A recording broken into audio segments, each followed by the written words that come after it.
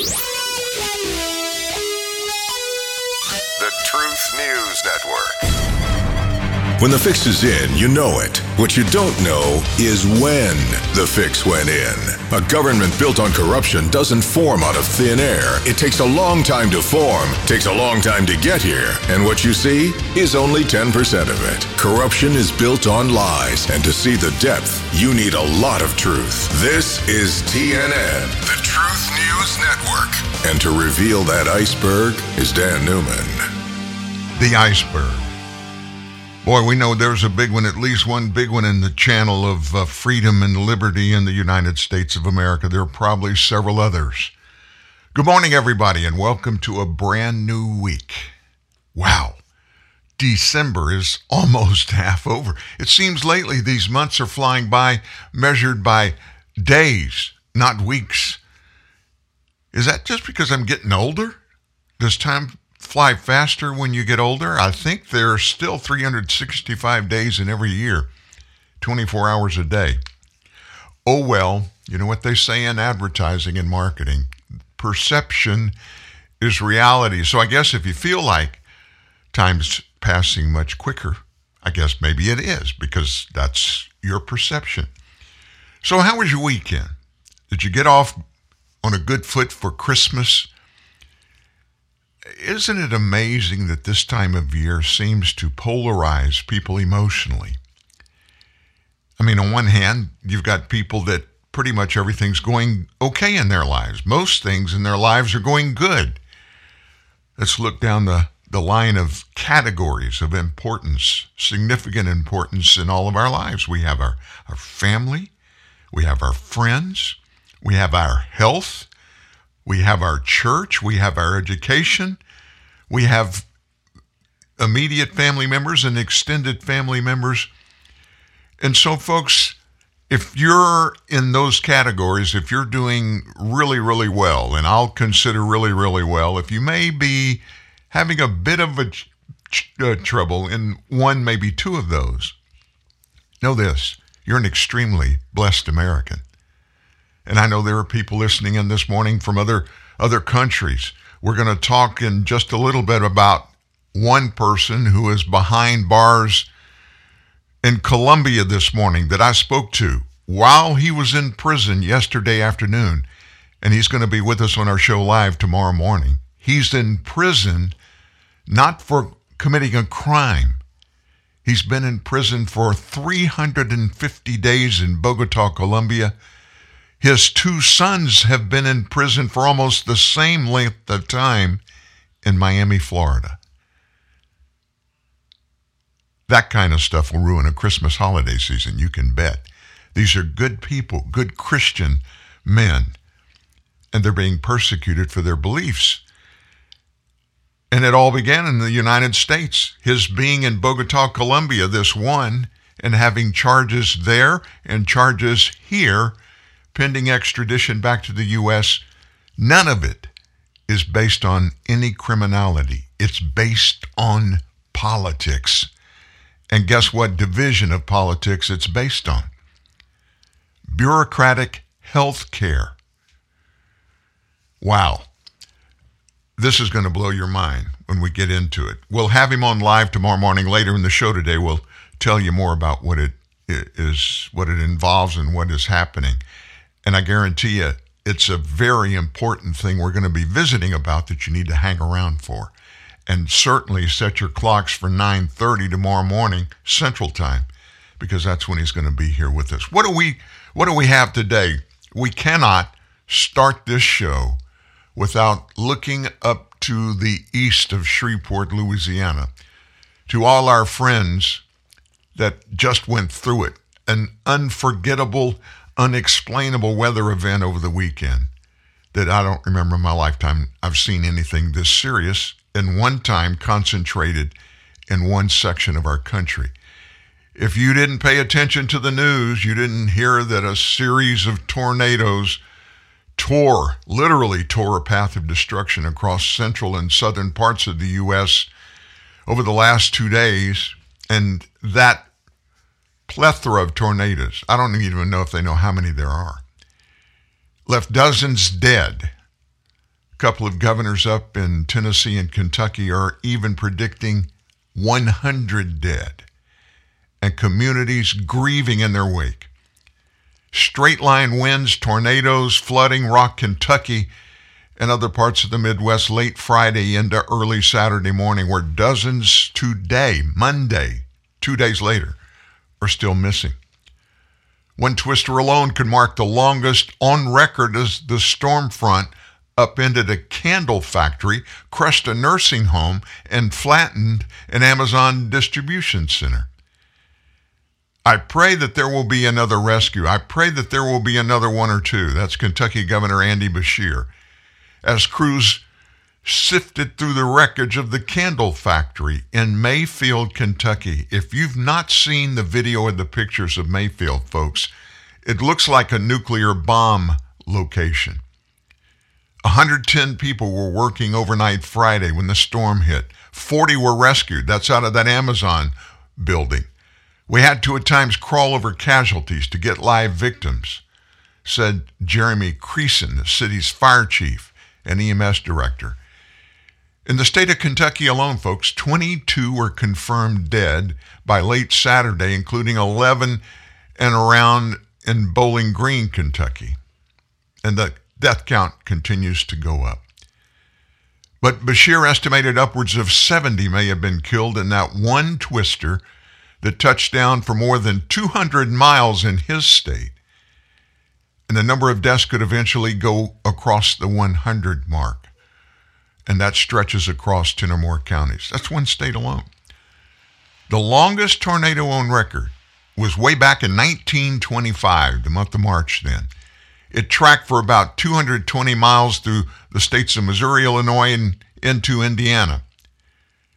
But the twister may have touched down for nearly 250 miles. This one. The storm was all the more remarkable because it came in Christmas month, when normally colder weather kind of stops tornadoes. On Saturday, President Biden was questioned about the rolling disaster and lamented the world's failure to stop global warming as a cause. Can you believe our president did that? Couldn't waste an opportunity to politicize something, and he actually, with no scientific basis, there is none, folks. I'm not going to get into the climate change stuff here today, but there is no proof at all that anything in our climate, can be manipulated by anything that we do. Someday we're going to get in an ad nauseum conversation here, a factual scientific conversation about global warming, about another ice age, which they predicted back in the 80s and 90s.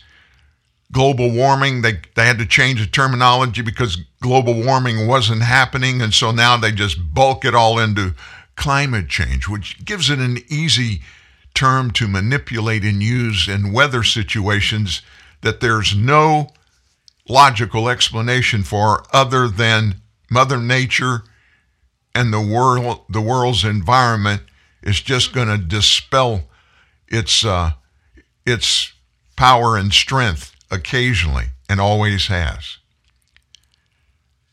Biden, after he made his political speech in this horror show, approved an emergency disaster declaration for Kentucky and pledged to support the other affected states. He said, I promise you, whatever is needed, the federal government is going to find a way to provide it. That tornado outbreak caused a wide range of damage, even in Texas, all the way up to Indiana, affecting some 16 million people in 9 different states. It was blamed, the storm, for widespread power outages Saturday. By late afternoon, 56,000 homes and businesses remained without power in Tennessee, 78,000 in Kentucky, another 65,000 in Ohio. This is a bad deal. This is one of the worst I've ever seen. I can't remember another one like this. Now, living in Louisiana, we know all about tornadoes. We know a lot about hurricanes. We know a lot about storms in our state.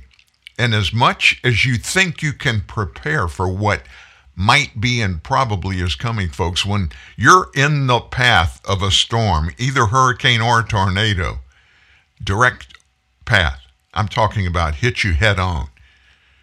It doesn't matter how much preparation you've done.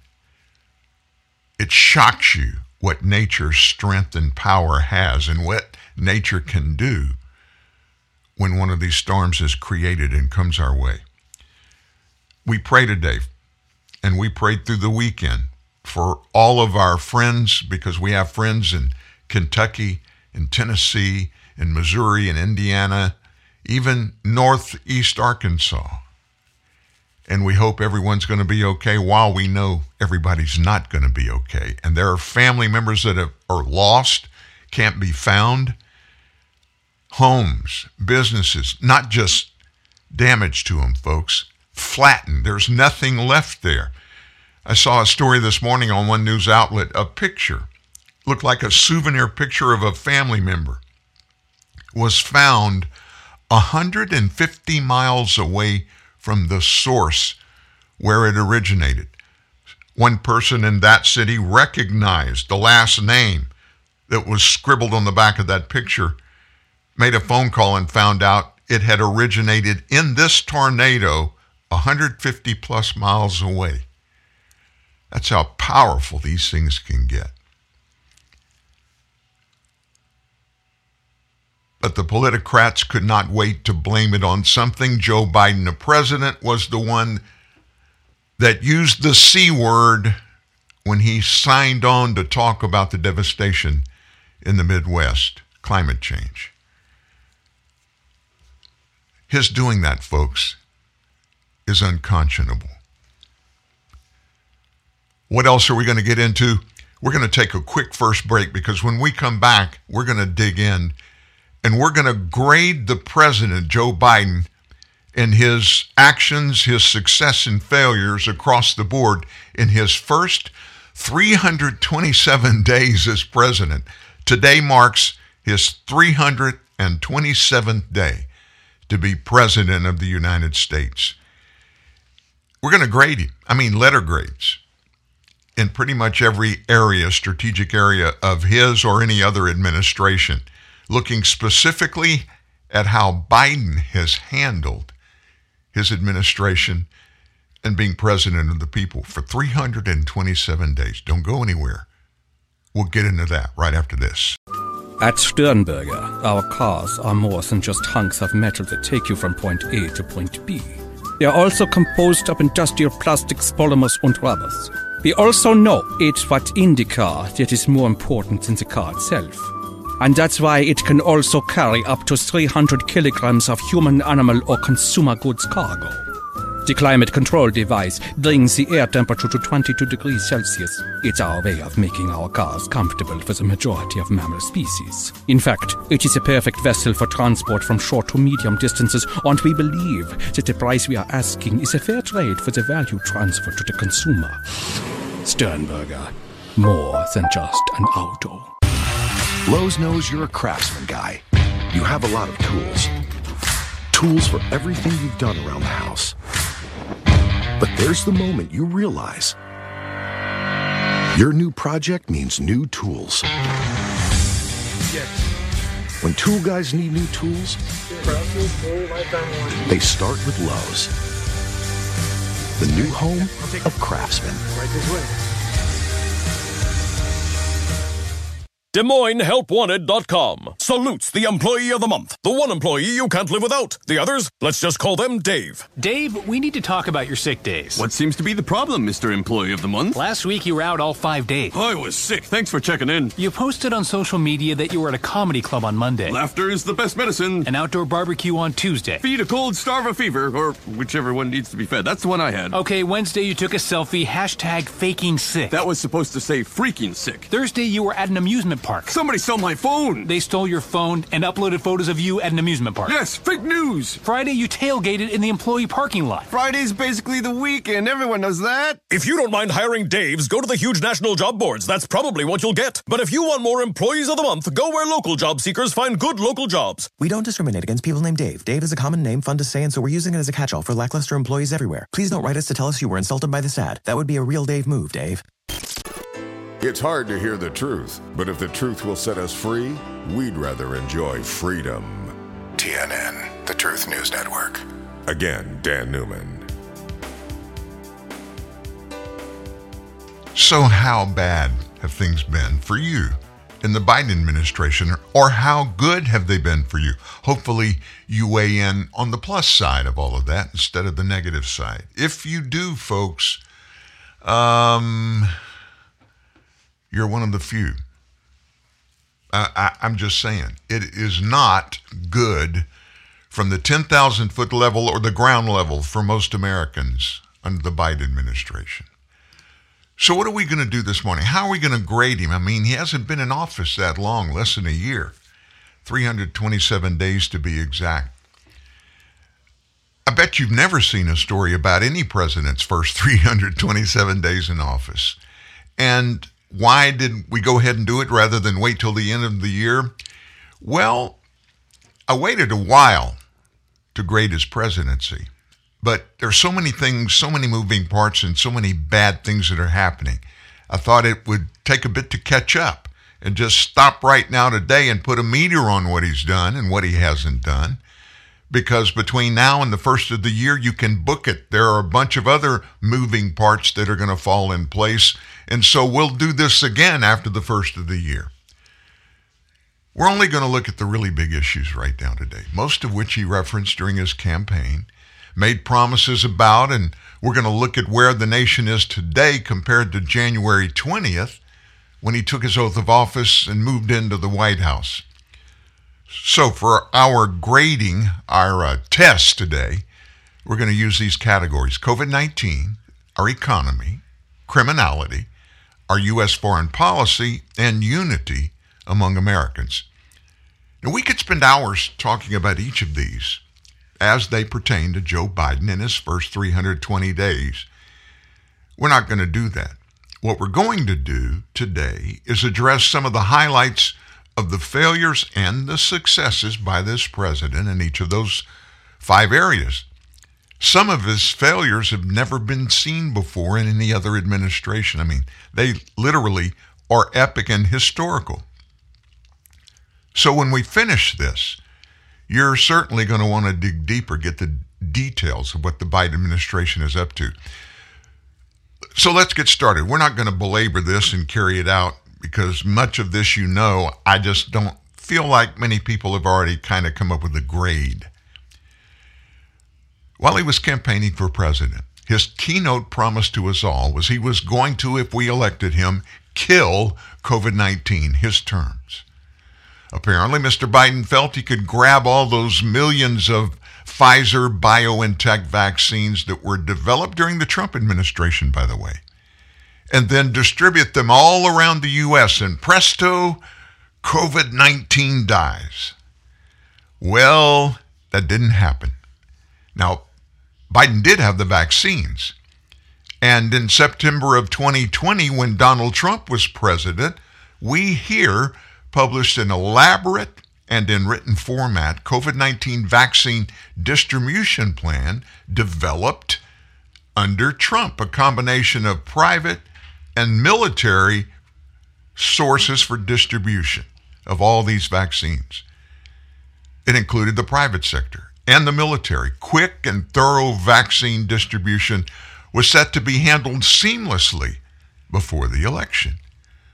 Of course, later, when it appeared in the Biden administration that the vaccines were not working as advertised, and people continued to test positive for the virus in great numbers, even people that had already been vaccinated once and twice. When all this news began to come out, Biden and Vice President Harris, they blamed the problem on Trump. Harris actually said this: there was no plan in place to distribute the vaccines when we took office. They didn't hand us a handbook that we could use to jumpstart tackling the pandemic. And as we told you, that was a proven lie. Trump had sent Dr. Fauci to the back row, remember? Remember at the beginning of even before the pandemic began, Fauci was front and center every day in those White House COVID-19 task force briefings. And as his messaging began to ring hollower every day, his predictions and instructions failed. It got worse. Trump didn't make a huge deal about that because he didn't want to hack everybody off that are his political opponents. He didn't want to scare the American people, but he moved Dr. Fauci a little further back in the pecking order on television. So what did Fauci tell us, remember? Wear a mask, social distance, then double mask, then triple down, then lockdowns. We're going to stay inside for 30 days and we'll have kicked this thing. We'll have herd immunity, he said. Fauci's not ever one time said he made a mistake. Maybe that he miscalculated. He's never admitted to that. He needs to revise the processes maybe, or what I told you didn't work, we missed the mark. Nope. He just gladly jumped out there each and every time and told us to double down on his previous instructions. On Biden and Fauci's watch, more people through the first of this month have died during the Biden administration than did the entirety of 2020 under Trump. And don't forget, folks, Trump didn't have any of those cure-all vaccines yet. Instead of continuing with the blather of the CDC, the FDA, Fauci, and Biden about handling COVID-19, let's just leave it here. We know nothing more today than we did the day Biden took office about stopping COVID-19. And the very same players, with the exception of Donald Trump, are still calling all the shots. So, that's COVID-19. Let's move on. What about our economy? All the mainstream media outlets continued to applaud the president for his tremendous leadership in our quote-unquote historical economic recovery. How in the world could anyone make such a claim with a straight face? It's far beyond human understanding. Our economy was roaring the day of the 2020 election. By the time Biden took office on January 20th, Americans and American corporations were breathing heavily because they knew gloom and doom was going to come because Joe Biden, supposedly a moderate, came to town and he was going to turn hard left. That was the fear. Biden took the reins of the government. And he's ridden a really good horse, folks, called the American economy into the dirt in less than a year. Inflation is almost beyond comprehension. And it's today at levels we haven't seen here in the U.S. since Jimmy Carter was president. I remember it personally when prime lending rate was at 21%. While President Biden claims it is indisputable that his jobs plan is working, it's unequivocal. The statistics prove that it's not working, at least not for American workers. Rather, inflation is surging in every area. More than wiping out any wage gains these workers might have experienced, and there have been pay raises, but nothing even remotely close enough to offset inflation. Biden's Build Back Better bill, already passed by the House, it's languishing in the Senate today, purportedly would save the entire United States and every American financially. That's what we're told. The reality is something else. That's according to the Congressional Budget Office. It would do little but steal most of the power in every area of our lives that the federal government does not already own. And if it's passed, we must accept that those in D.C. are far more enlightened on how to run the finances of the biggest economy on earth than are we. They've really been showing us a good job of doing that, haven't they? Most Americans get stuck on this one. Quote, no one who makes less than $400,000 a year will see their income taxes go up 1 penny. Joe Biden. So how does a government spend at least $2 trillion in extra spending without raising taxes on any Americans that make less than $400,000 a year? There's only one way to do it. They got to get it from big corporations and filthy rich Americans. You know, those evil corporations and the filthy rich who make billions and don't pay a single dime in taxes. That's a talking point. It's not factual, folks. I'm not an economist. I do understand economics to some degree. I owned a multi-million-dollar corporation for 20 plus years. I saw millions of dollars go through that company each and every year. I was the CEO, and my job was one overarching thing. Make certain at the end of each year we had made more money than we spent. That's a novel idea, right? Fortunately, we were able to do that. How? Well, we budgeted, we cost cut, we increased profits by adding new revenue sources, and we watched our overall spending. We made those decisions. Does that sound like anything the federal government is doing right now? Or will ever do, even if they have the skills to do it? There's no way that could possibly even be conceived. You see, they're spending money that they term as our money. Most of those elected and unelected bureaucrats in D.C. refuse to accept the fact that the money government spends, 100% of it, belongs to the American people, and it's been confiscated from us through taxes. And because those government officials pay just a tiny snippet of those U.S. tax dollars themselves, like every other citizen, they have no comprehension of spending wisely. And guess what? They don't spend it wisely. Biden reinserted his fiduciary knowledge attained while he served in the U.S. Senate for about 100 years or so. Well, just half that. That fiduciary knowledge was nothing more than the spending program we talked about above. Wouldn't it be wonderful if Congress and the president, for that matter, any Congress and any president, not just these, it would be wonderful if they ever created a budget and stuck to that budget on spending? When's the last time that happened? A balanced budget in the federal government. I mean, a real balanced budget. I can't even remember if or when it ever happened. Let's move on. What about crime in the nation? I could bore you with dozens of charts and mounds of statistics of the rampant crime across the country. Simply stated, crime on a national level has spiraled out of control.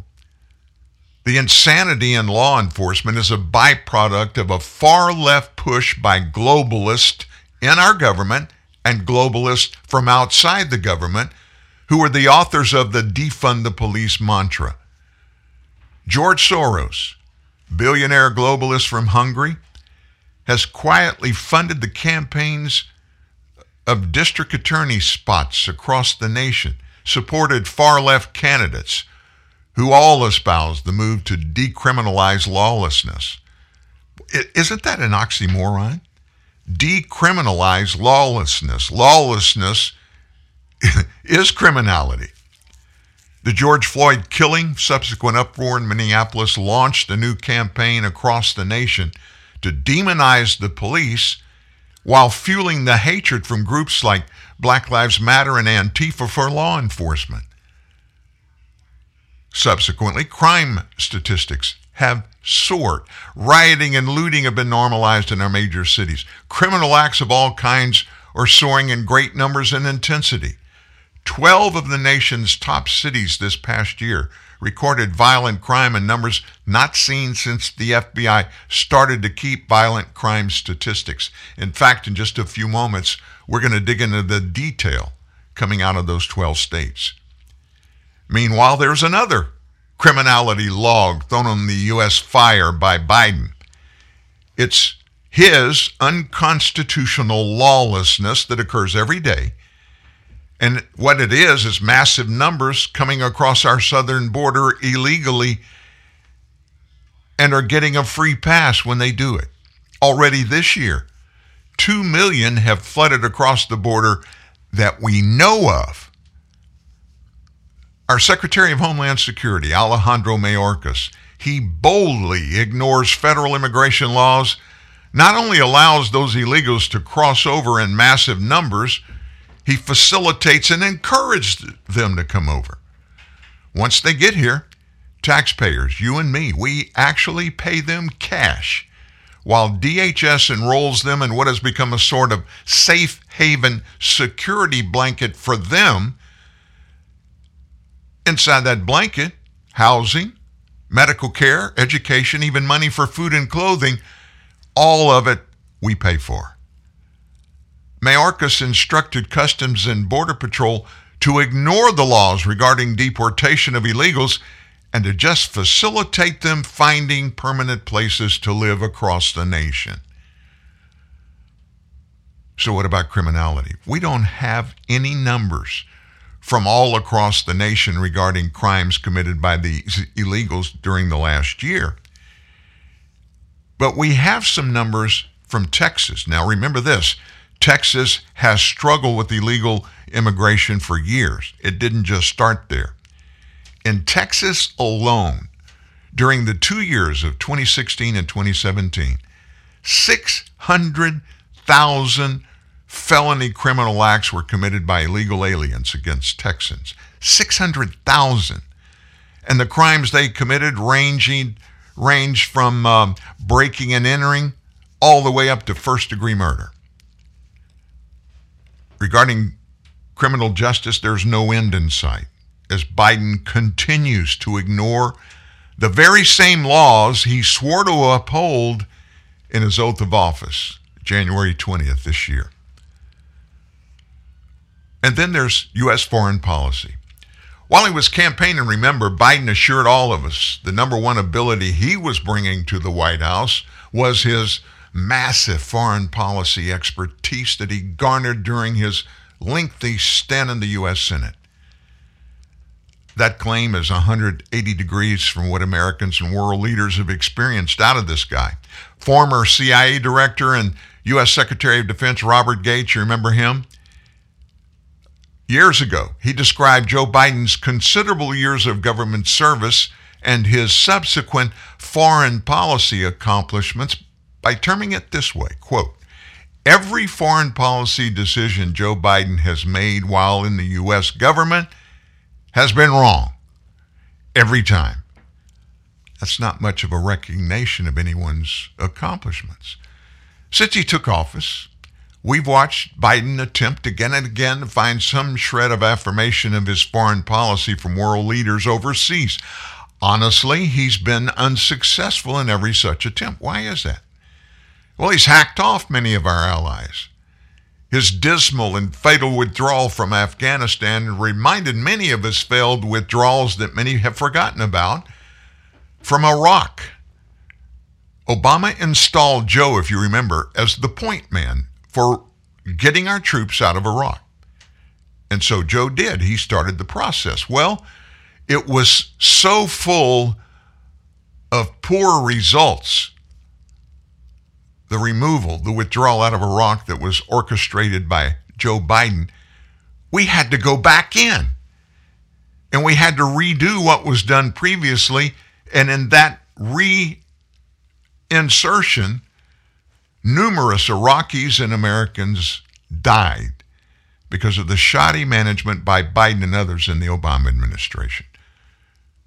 And just recently, Americans died, as did Afghan citizens, because of the untimely, unplanned, and poorly initiated withdrawal from Afghanistan in September. Our nation partners watched in horror as our actions, those of the Biden administration, put their people, our foreign partners' people that were in Afghanistan, put their workers and citizens in Afghanistan in harm's way. France, they stepped in for themselves. They were so concerned, they initiated a clandestine operation and saved more than 100 of their own citizens because they were afraid Biden's plans would let their people get killed. Even today, folks, there are an unknown number of Americans who the Biden military left behind in Afghanistan.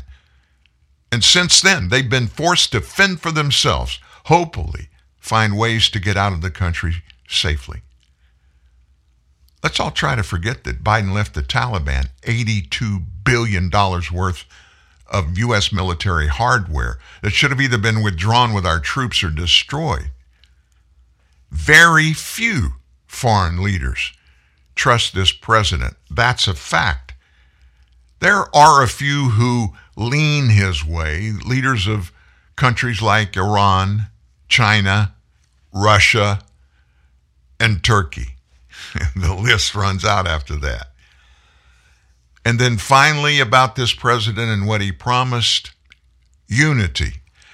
I want to be president of all Americans, not just Democrats, but Democrats, independents, and Republicans.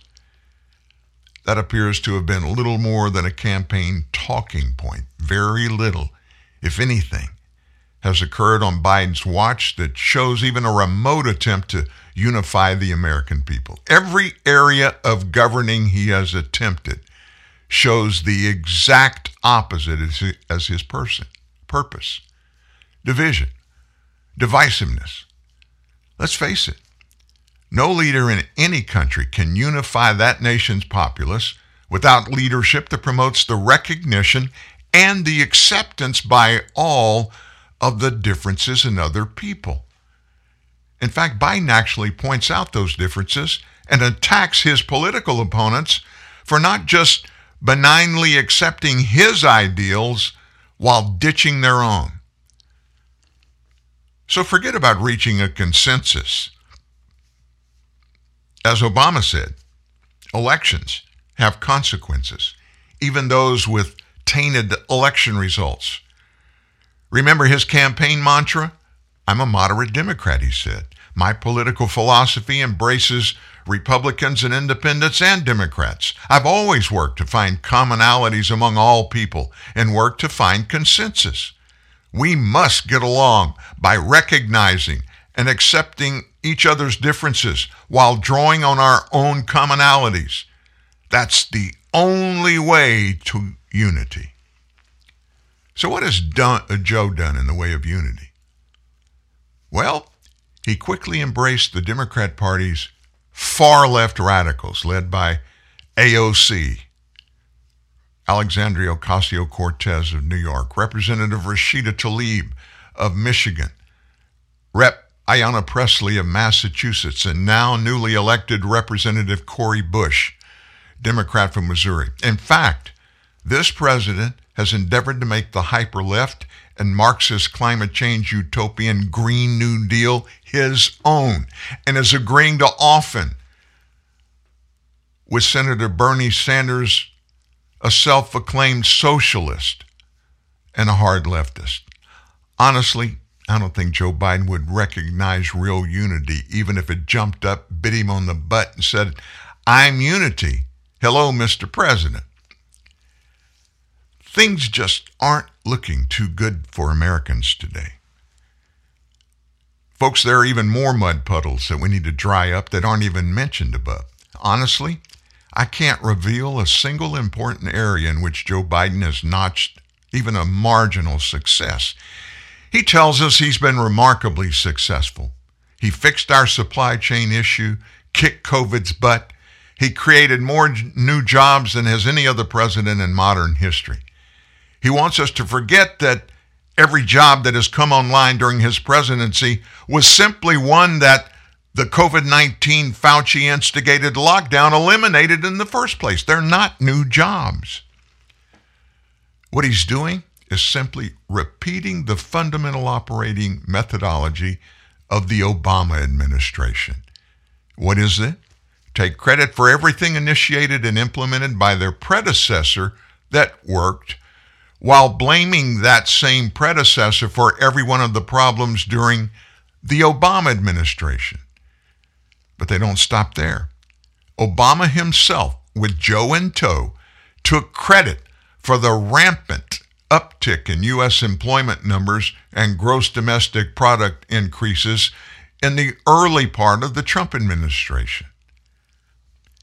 So let's finish this by grading President Biden's achievements in each area above. Honest is the word. I'm going to be honest in grading. I thought it through. For COVID-19, I gave Joe Biden a D-. On the economy, an F. On crime and crime prevention, an F. On U.S. foreign policy, an F. And on unity, F-. Now, the only reason he didn't get an F for COVID-19 is that President Trump created the COVID-19 treatment infrastructure before Joe even took office. Can you imagine the COVID-19 vaccine nightmare that we would have had if Joe Biden had been the one that planned everything, made every process, and implemented every process just to get the vaccines out? So do you think he can get better? Do you think Joe can get better on the job? I mean, he hadn't even been in office a year. Folks, the book's still out here on whether he can make it this 4 years. I'm not sure he'll finish the first 4 years of his presidency. And wouldn't life be really wonderful under the amazing guidance of a president, Kamala Harris? That's the alternative right now, folks. If anything happens to Joe Biden, who steps up? As always, the Vice President of the United States. I personally don't want to deal with that. I don't want that to happen, and I'm sure you don't. Real truth, real news. TNN, the Truth News Network. Grab an ice-cold can of Celsius and stay active and energized all day. Celsius is better for you energy, made with premium ingredients, 0 sugar, and 7 essential vitamins, with no high fructose corn syrup, no aspartame, no preservatives, and no artificial colors or flavors. Celsius is just the essential energy you need to keep you fueled and active all day. Celsius, essential energy. Live fit. Now find Celsius at Celsius.com or a retailer near you. Here's good news. Even with high unemployment, there's still a need for hundreds of thousands of cybersecurity professionals in the U.S. right now. And My Computer Career is training people to help meet the demand. No IT experience? No problem. Take the free career evaluation today at mycomputercareer.edu. Start your new life as an IT pro in as little as 4 months. Grants covering up to 53% of the cost are available to those who qualify. It's not rocket science. It's mycomputercareer.edu. Shop at H&M. Be stylish. Be trendy. With women's clothes and accessories at the best quality and the best prices since 1947. Come to H&M and shop for women's clothing and accessories inspired by the latest fashion trends. Here at H&M, the master of cheap fashion, clothes cost the average price of $21.40. Wow, that's so cheap and affordable. I know, right? H&M offers fashion and quality clothing at an affordable price. So, what are you waiting for? Come shop at H&M today! Hashtag hot and modern.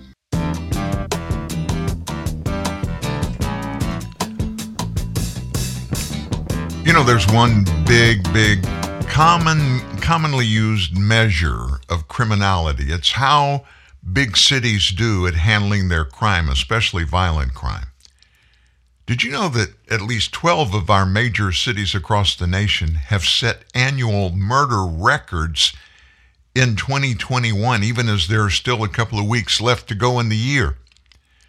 Philadelphia, one of the largest cities in the U.S., saw 525 murders this year so far. That's higher than the previous record of 500 back in 1990. With a population of nearly 1.579 million, the data that's in suggests Philly's homicide rate is about 33 murders per 100,000 people, or more than 4 times higher than the U.S.-wide homicide rate of 7.8 per 100,000 people this year. It's terrible to every morning get up and have to go look at the numbers, then look at the news and see the stories. It's just crazy. And this needs to stop. That's Philly Mayor Jim Kenney, who's a Democrat, by the way. Other large cities have broke their previous homicide records this year already. Portland, Austin, St. Paul, Indianapolis, Louisville, Albuquerque, Columbus, Ohio, Tucson, Arizona, and even Rochester, New York. Indianapolis, I lived there for 2 years. Great city. Crime was non-existent. At least 246 murders this year.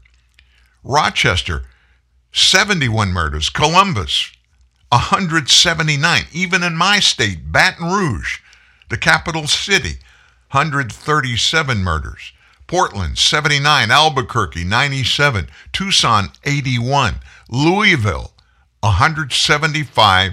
St. Paul, Minnesota, 35. And Toledo, Ohio, 62 murders. That's a record number in every one of those cities. Notably, Portland, Rochester, Louisville, and St. Paul experienced numerous days of protest and riots that started back in May last year after the officer-involved death of George Floyd, which sparked nationwide protesting and violence. Protesters and rioters took to the streets in St. Paul, which is right next to Minneapolis, following Floyd's death at the hands of former Minneapolis police officer Derek Chauvin. Meanwhile, weeks of riots and protests had erupted in Louisville after the death of Breonna Taylor. In Portland, left-wing agitators partook in riots and protests for more than 100 consecutive days last year. Antifa. In Rochester, riots after the officer-involved death of Daniel Prude, a black man who was later confirmed to be under the influence of dissociative hallucinogenic drug PCP, reportedly partially naked, smashing storefronts during cold and snowy weather on March 30th last year. The community they've got to get fed up, Captain Frank Umbrino of the Rochester Police Department said. We're frustrated. It has to stop. I mean, it's worse than a war zone around here lately. As it has in the past, I guess the star in the murder capital of the nation is Chicago. Chicago currently leads the U.S. with more than 730 homicides. That's just through the end of November. Coming in, at least 9 murders were reported during an outburst of shootings across the Windy City over the past weekend. The most deadly year on record was back in 1974, when Chicago experienced 974 homicides. Nationally, homicides rose by about 30% last year compared to the prior year. That was the largest one-year spike since the FBI started keeping records. Some of the criminologists around the nation have blamed the spike in murder rates on lax bail laws, political and racial conflicts following the George Floyd riots and protest, and large numbers of officers retiring or quitting, and pandemic-related panic. In other words, folks, I know some cops. I know some people that have given their lives. I know some people that wanted their entire lives to get into law enforcement. And they followed that path and they did just that today want nothing to do with the job. First of all, because the people you work for, of course you work for elected bureaucrats. They're going to look after themselves. And if the people in a city, if the far left, who typically have the loudest voices on pretty much every controversial subject. And folks, since George Floyd's murder in 2020, it just has ramped up a notch every couple of days. And just when we think they get to a level that it's got to stop, it gets worse. And it's spread across the nation. And let me ask you this. Here's the big question we all need to be asking, and we need to find the answer to it. And I don't have it. Are we going to be able to control this? Are we going to be able to make the hard decisions, the hard choices, to come back to center on this thing, to come back to the template of taking care of criminality? And what is the template? The United States Constitution. What's in the Constitution about this? Very simple. Each of the 50 states and any additional states, if we have any more ever, have the full authority and have the mandate to take care of law enforcement in their own states, within their own towns and cities. And then on the global level, the federal laws that are passed by the one lawmaking entity in the federal government, the United States Congress, signed into law by whoever sits in the Oval Office at that time, and becomes federal law from the Department of Justice, and the agencies in the department, beginning with the FBI, enforce those laws. Criminality is not going to stop if we just simply pray about it. I believe God can do anything. But God instructed all of us to raise up leaders in government. He did. He raised up leaders in governing his children in the nation of Israel. He picked kings all the time and brought them in to lead the nation, lead those people. His plan is for that. But what has to happen once people get in leadership, they've got to do what the law says they must do in enforcing those laws. That's job 1. That's job 25, job 50, job 100 of however many jobs they have. The most important thing any elected individual has is to protect the people who elected them. We could sit here all day and talk about who in the Department of Justice is failing, who in the state divisions of law enforcement are failing, which police chief, which state's attorney generals are failing. But folks, it's pretty easy to figure it out. Just look at the crime. Look at the statistics published by the FBI. We just gave you some. Those states, those cities are not doing the job they were elected to do. Nothing changes if nothing changes. You got a problem of any kind at your house? Well, you might change your attitude, but that problem's not going to change unless you change the things that make that problem get created and continue to exist. If those factors are left alone and they're still there, nothing's going to change. Nothing changes if nothing changes. So did you hear the specific stuff that the president did and said about the tornadoes down in Kentucky and Tennessee? He immediately took the opportunity, the really poor spot, the poorest spot he could ever find to get into politics. The devastating Kentucky tornado is the result of a warmer climate, which is making storms more frequent. That not only is a talking point of this president, but it's been the talking point of the climate crazy nuts forever and ever and ever. History does not verify that, folks. Facts from the National Weather Service say exactly the opposite. Did you know when they began keeping climate information, the National Weather Service, back in the middle part of last century, did you know the first 50 years that they collected and have to this day climate records about storms of all kinds, floods, earthquakes, hurricanes, tornadoes, mudslides, you name it. They kept the statistics. There were more, almost twice as many deadly hurricanes, tornadoes, and earthquakes in the first 50 years than there were in the second 50 years. So if you use their logic that these tornadoes that ripped through the Midwest or the result of a warmer climate. If that's the case, then what happened back in those first 50 years? Because science will tell you we tick up a little bit every year in warmer weather, top to bottom across the world. It's not a great increase every year. In fact, if you look at the ultimate goal of the climate fanatics, they want by the end of this century to have the world's average temperature drop 1/2 of 1 degree. They would consider that a tremendous success. Facts matter, folks. Did the warmer climate, that is what caused the Kentucky tornadoes? That's a question that's unanswered. Scientists don't actually know if there is even a correlation between storms and a warmer climate. Many have made that claim. No science has concluded that's a fact. Biden could have let any tragedy go by, even one of the worst tornadoes in living memory.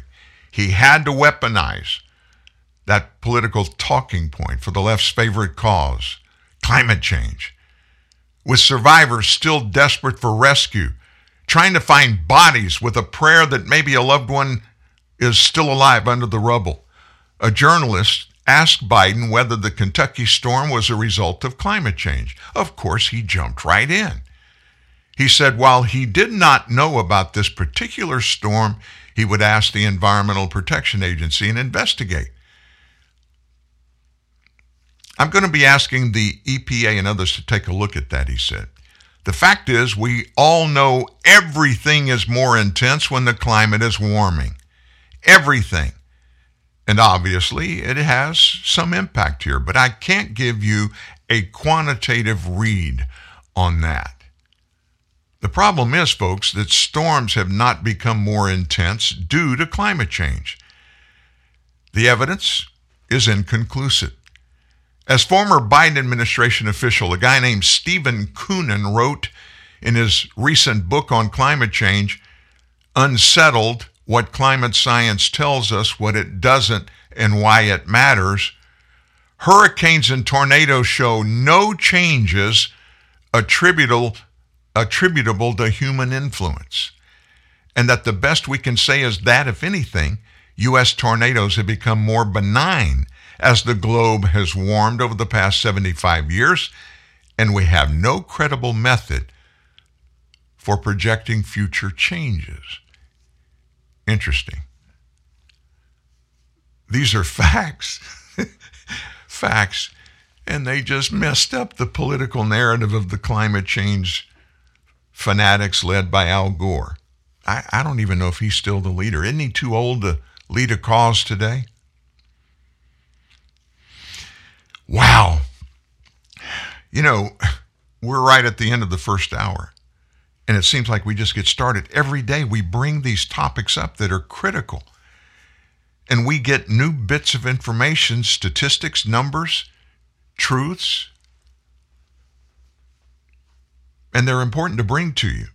But it's on the same, seems like the same topics every day. When you have these horrible tornadoes that rip across the beltway of the United States middle, you got to cover it because it is important we understand how much trouble our fellow Americans have gotten into at no fault of their own.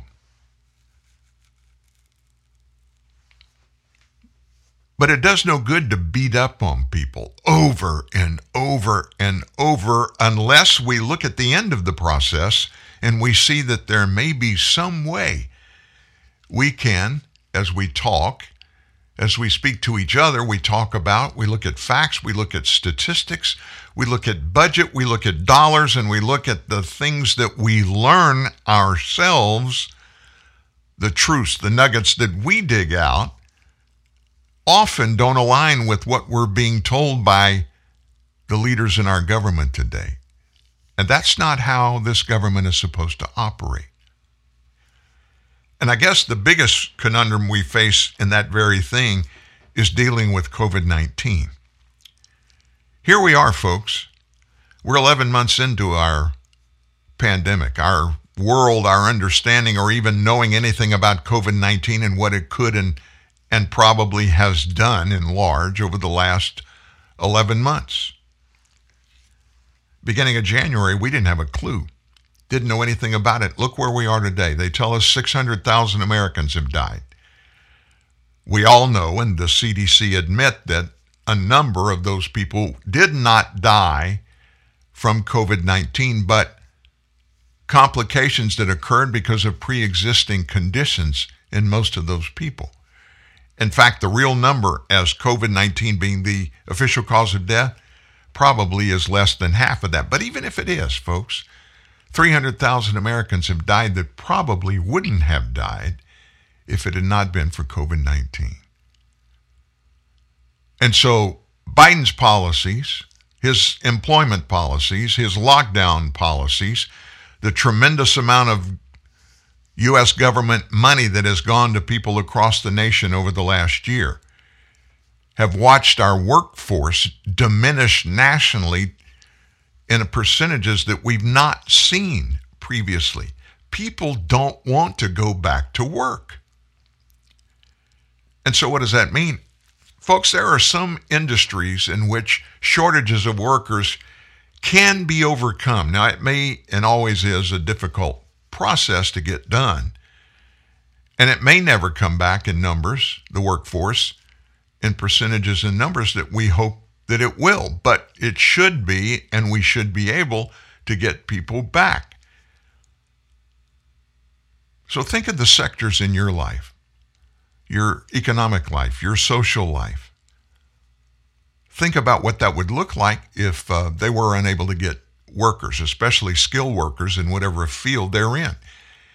In the middle of all of this, we found out over the weekend at least 4 states have called in members of their National Guards. Why? Listen to this.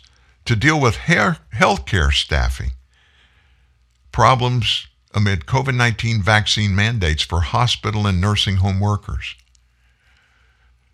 They're not being vaccinated, folks. They're not listening to the bureaucratic blather that spews out of the mouths of every far left member of the United States Congress and member of the Democrat Party. Late last week, Indiana became the latest such state to deploy their National Guard to hospitals.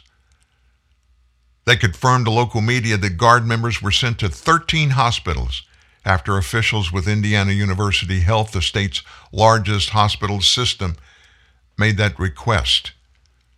Indiana University officials said it's dealing with all-time highs of both COVID-19 and non-COVID-19 patients. Earlier this year, about 125 Indiana University healthcare workers were fired. Why? They didn't comply with the system's vaccine mandate. Although the hospital said at the time the most fired workers were part-time. As COVID cases continue to rise, hospitalization of COVID and non-COVID patients reach all-time highs, the demand and strain on IU Health's team members, nurses, and providers has never been greater. That's from Indiana University Health. They released that over the weekend, adding it will leverage all available sources and enlist members of Indiana's National Guard in conjunction with the Indiana Department of Health to assist in areas of critical need. 6-person National Guard teams with both clinical and non-clinical members will be sent to Indiana University hospitals in 2-week intervals. Up in New Hampshire, it's confirmed several days ago, about 70 National Guard members are going to be deployed within the coming weeks to provide non-clinical support at medical care facilities there. That deployment is going to start December 12th or 13th. If unfortunately during the winter months the hospitalization rates continue to increase, we'll be more than happy to provide additional resources, they said. Just across the border in Maine, Democrat Governor Janet Mills said over the weekend she activated about 75 additional Guard members. They're going to also be used to provide non-clinical support to healthcare facilities. Coming months after the state issued their vaccine mandate for health workers that several courts refused to block. Their largest hospital in the state, Maine Medical Center, has had no critical care beds available during the past week. Not one. In New York, brand new Governor Kathy Hochul, also a Democrat, announced the state's National Guard would conduct a similar mission at state hospitals in New York. It's all because of these egregious lockdown, nastiness, demands, telling us one thing and then only to find out sometimes days, sometimes even hours before we find out what the experts have told us is not true. And you know what's happening? You know what's rising across our nation? More and more and more. People are finding out that the COVID treatments, almost from top to bottom, that have been shoved down our throats by the so-called experts, number one, aren't effective. Number two, are not legitimate. And many of those come from the hospital protocols. Folks, if you check into an emergency room and you have symptoms that may be COVID-like, and if in the emergency room you are diagnosed with COVID-19, they're going to do everything within their power to keep you in the hospital, to get you enrolled, get you a bed in that hospital to keep you there. And then the protocol kicks in. What are the hospital protocols? In every hospital in the nation, every single one, they have a list of protocols when somebody is officially diagnosed as this. Here's what their healthcare professionals are going to do regarding the type of healthcare, if any medication, treatment of any kind. It's based on a protocol. And if this doesn't work, there's a daisy chain in the protocol that shows what you should do and have done next, right on down the line. The protocol in every hospital in America, when COVID-19 is the official cause of that person being in the hospital, remdesivir, intravenous remdesivir is going to be part of the protocol. What if you don't want remdesivir? Can they force you to take it? Well, they can't force it, but what has been happening in large part in hospitals all around the nation, when somebody says, we want you to do this and not use remdesivir, they'll say absolutely no. They won't do it. We told you the story here about the case up in New York where an Asian girl up there, father came over from China to visit her. He got COVID-19, checked into a Chicago hospital. He really deteriorated quickly, went on a respirator. They wanted somebody to give, she did, her father ivermectin as a treatment when everything that hospital could do, they said, had been completed and they were just waiting for him to die. She said she wanted them to give him ivermectin. They refused. They wouldn't do it. She said, I want him on ivermectin. They said, not here. It's not going to happen. She went to court. She filed the case in emergency hearing. The hospital went, gave their story to the judge. The judge says, let them bring in a professional to give this patient ivermectin. That was the order from the court. The hospital refused. They went back to court. The judge slapped the hospital and said, you let the doctor that this patient's daughter wants to come in to give him ivermectin, you let him come in. The hospital refused the judge again, saying that doctor did not have a license, a commitment, an agreement with that hospital to even come into the hospital to give treatment. Once again, the judge says, dang it, let it happen. And so they let it happen. 72 hours later, the man got up and walked out of the hospital. Be careful, folks. If something like that happens to you, get your personal physician on the phone with a hospice and find a hospice that will get outside the normal hospital protocol, move your loved one into that hospice and get them treated the way that is going to help them. Call on professionals. I'm not telling you to wing it. If you're not a doctor, don't try it.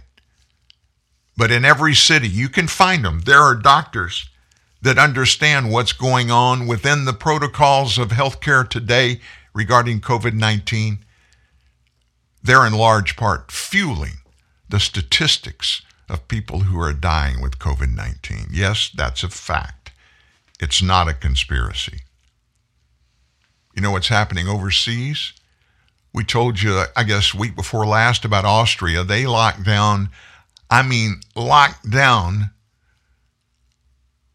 their people in Austria. They ended Saturday their lockdown restrictions for vaccinated people across most of the country. 3 weeks after reimposing strict rules to combat a rising wave of COVID infections. The rules, which vary by region within Austria, largely allow for the reopening of theaters, museums, and other cultural and entertainment venues beginning yesterday. Shops open today. Some areas are reopening restaurants and hotels. Others will wait until later in the month. In all cases, there will be an 11 p.m. curfew for restaurants.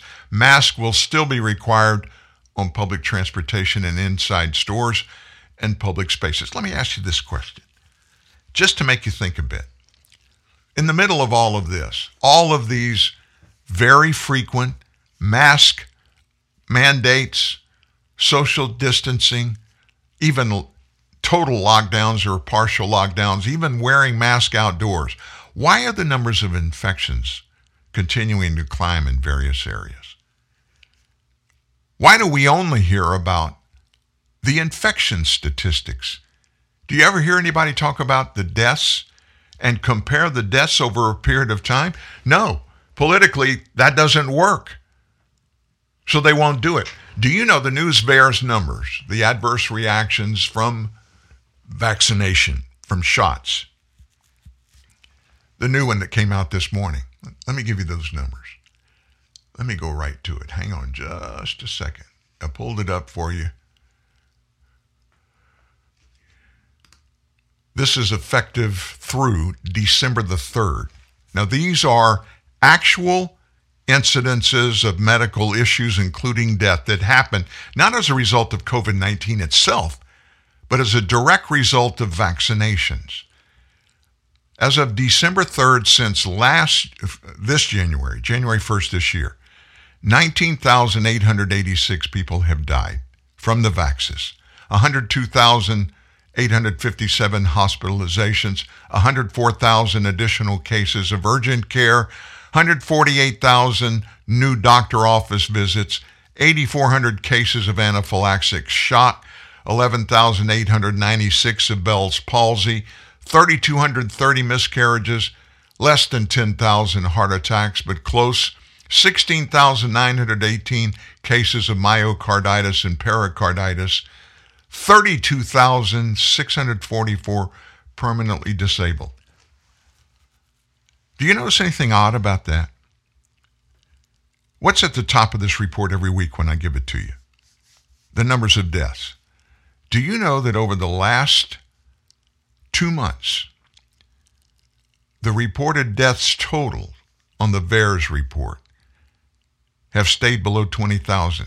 They've been in the 19,000 range for 2 months. Now, let me ask you, we don't hear about these stats. You don't hear about the COVID deaths. You'll get a number, just an overarching up there number. But they don't break it down, and they don't do any comparisons, and they don't tell us how many deaths that they're reporting are actually with a death certificate that says the official cause of death is COVID-19. Why are they not giving us all the facts? Well, they don't want us to think about the fact that deaths are on a major decline in number. What they want us to think about and what they make us concentrate on is the number of cases that come out. Do you understand what determines what's a case? A PCR test.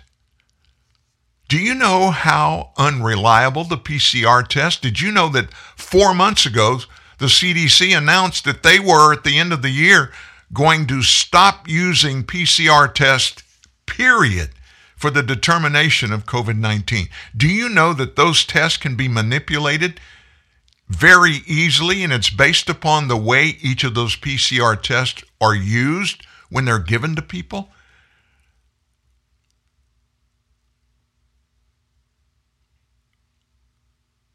Why hadn't more people died? Why are we still hung in the 19,000? I'm not looking for more deaths. What I'm trying to understand is why aren't more people dying, since they tell us every day the sky is falling, we're going to all die because cases are going through the roof in some areas in the country. Not deaths, cases. Mild symptoms of this disease, folks, are the exact same ones as the flu. Have you heard anybody talk about the numbers of flu cases so far this flu season compared to that last year and the year before? Did you know that flu is down 90% since we started first diagnosing COVID-19? Do you know what that really means? Flu is dying. Flu is dying. Literally, it's being stamped out. That's good news, right? Well, it's being just replaced by the official designation by the CDC and in the protocol of hospitals all across the United Nations that come from the CDC. In other words, folks, Joe Biden, who failed to kill COVID-19, which he promised to do in his campaign, obviously, Dr. Anthony Fauci stamped out totally the flu. It's gone forever. Little Caesars Thin Crust Pizza is so loaded with cheese and pepperoni you can't even see the crust. And if you ever want to see it again, listen very carefully. Bring $6.49 in unmarked bills or marked bills or coins or just a credit or debit card to Little Caesars. Come alone and bring your friends or family. Bring everyone. Get a Little Caesars large thin crust pizza with extra cheese and the most pepperoni, all at the nation's best price of just $6.49. Pizza, pizza. Top 4 national pizza chains. Extra most bestest thin crust pepperoni pizza versus large round one topping thin crust pepperoni pizza. Everyday standard menu prices at participating locations plus tax. ABC Tonight, it's all about big cash. Here we go! And big crash. On the new season of Celebrity Wheel of Fortune, one star will spin it to win it all. The big winner, $1 million.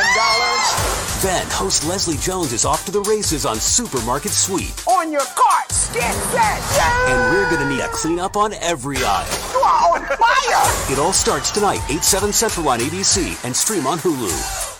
Are you sure we should be out here? It's pretty cloudy. Come on, that'll pass. Really? I don't know. Yeah, just swing. I'm holding Swing! Bob? Whoa. Looks like someone could have used Yahoo OneSearch on his mobile phone. Try Yahoo OneSearch and get news, sports, even weather. Get better results. Text weather and your zip code to 92466. Be a better golfer. Yahoo!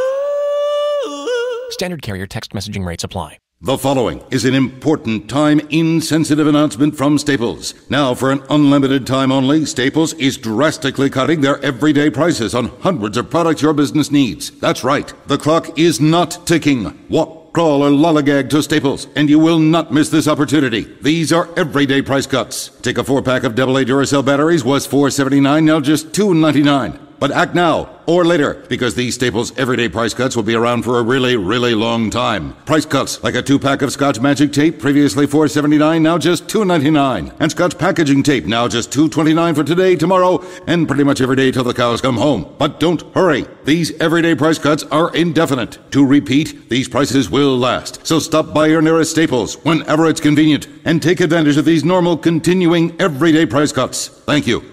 While some compromise to be nice, others aggressively hold to the truth. Guess which one we are? TNN, the Truth News Network.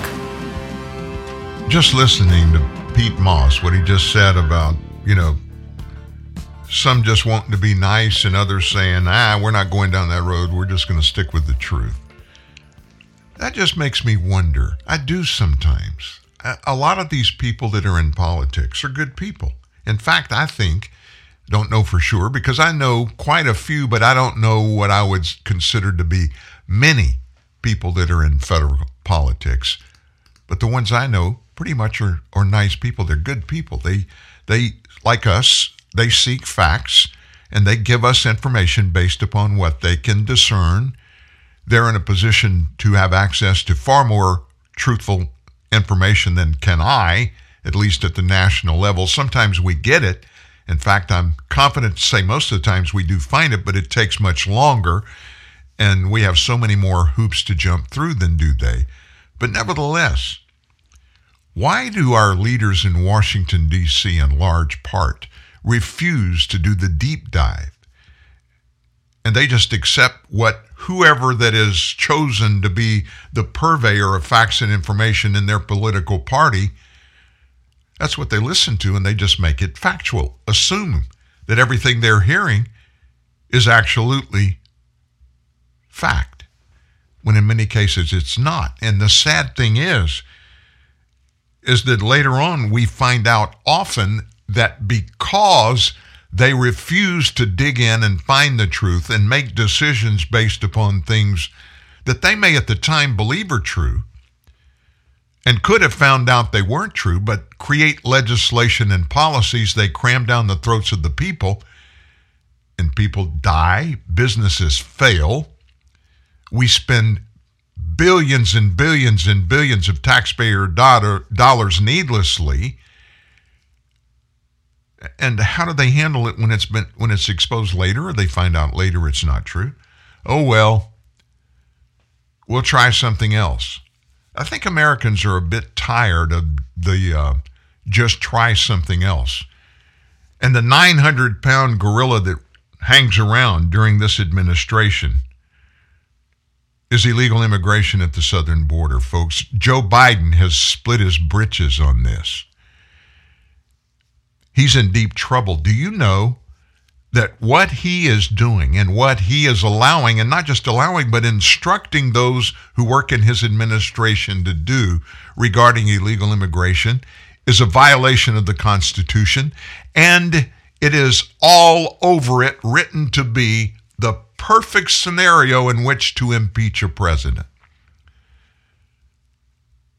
Joe Biden has no authority to let one illegal come across the southern border. Period. Not one.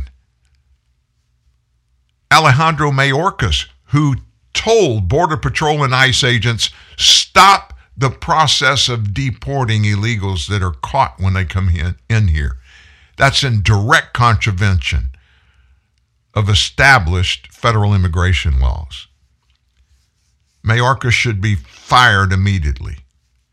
Joe Biden should leave office. But our problem is if he goes, we're stuck with Kamala Harris as president. I can't imagine a scenario that would be worse than the one we're living in right now. But I'll bet you, based upon what I see that she does and doesn't do in her vice presidential life, she would be way worse than Joe Biden. We're in a hard place, folks. I don't see how this nation survives 3 more years of this. I really don't. But let's go back to the Border Patrol stuff. Yuma, Arizona is a hotbed for these illegals. It's not as big a town, a big a city as is a McAllen, Texas. It's not, but it's still a good-sized city. Their mayor is really concerned about the recent crime surge that the illegals coming in at this particular point of all places is doing. Here's the mayor of Yuma. Arizona deploying the National Guard to help combat the state's spiraling crisis at our southern border. The mayor of Yuma also declaring a local emergency as thousands of migrants have flooded the city within just the last 5 days. And he joins us now with the latest on the situation on the ground. Mayor of Yuma, Douglas Nichols. Mayor, it's so great to have you on the show. First of all, Merry Christmas and welcome. I have many friends in Yuma, and they have been telling me for a long time that things were going very badly. But it seems like there's a new low in the crisis. So tell me what's happening and how your community is dealing with it.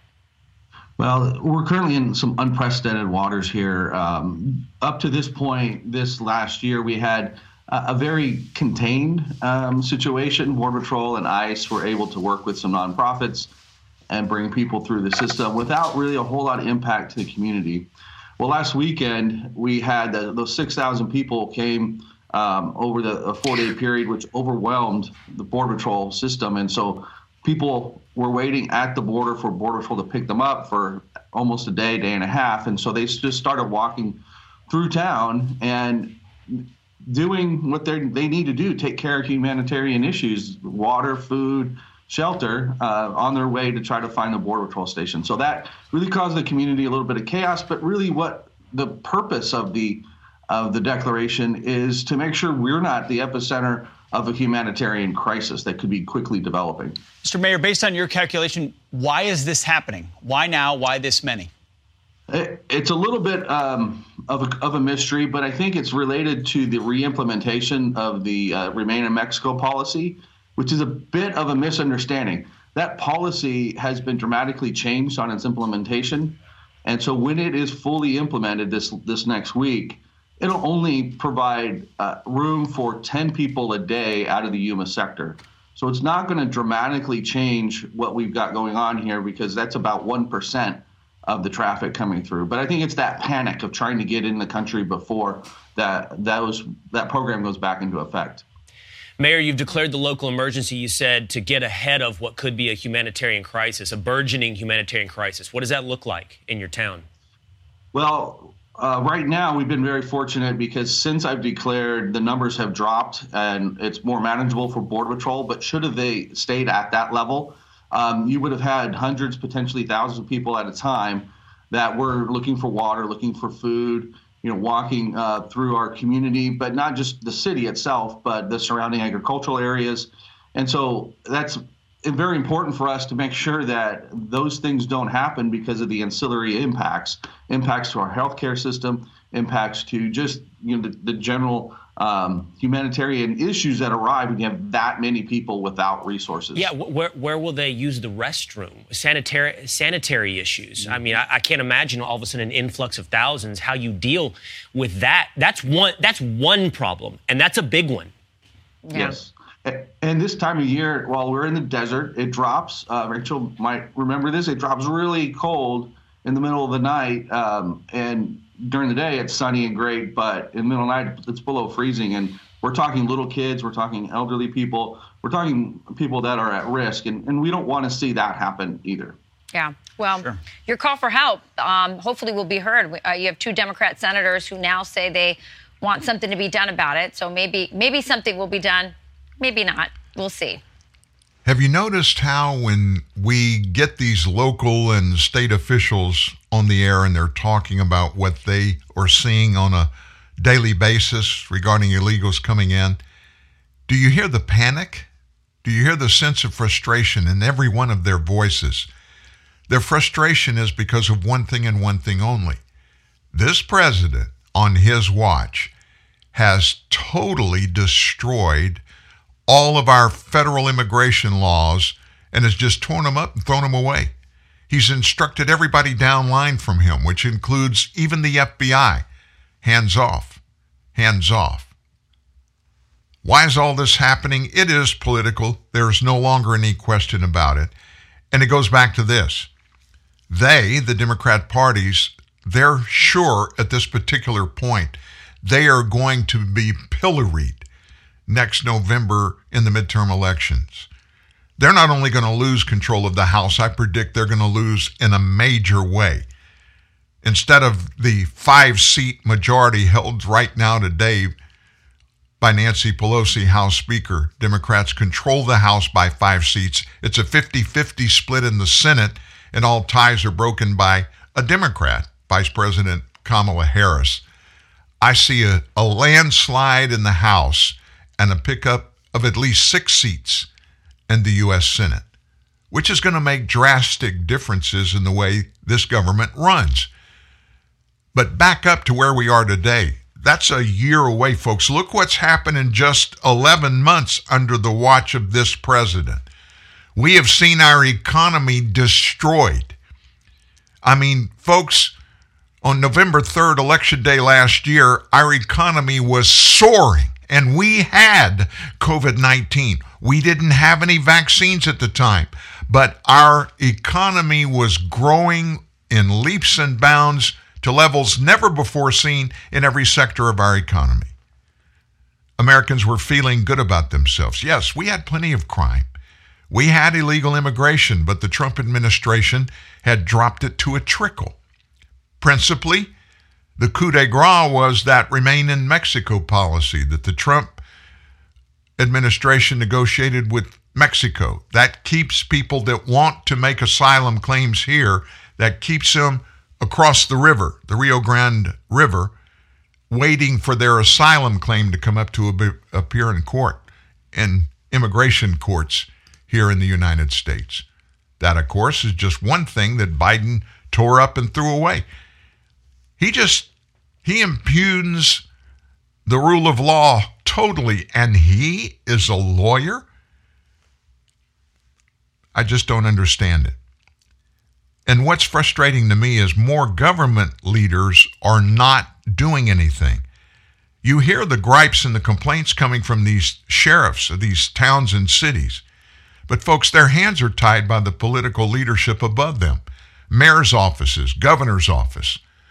One governor that has taken the bull by the horns on the transmission, the moving around the nation of these illegals that come in, as the Biden administration is most times during the middle of the night moving these illegals on buses and chartered planes to towns and cities across the nation. One location that's really getting more than their fair share of these illegals is Florida. So Tucker Carlson over the weekend talked to Governor Ron DeSantis of Florida, who is accomplishing probably more than any other governor in any state to get a handle on the illegals that this federal government, this administration, is dumping in his state. Here's Tucker and DeSantis. The Biden administration has opened America's borders to the world, and pretty much no one is doing anything about it as our democracy evaporates and our nation changes forever. But there are a few states, governors, who are doing something to protect their citizens from the effect of mass illegal immigration. And no one's doing more than the governor of Florida, Ron DeSantis. DeSantis just announced new proposals to stop the flow of criminal migrants into his state. Here are some of them.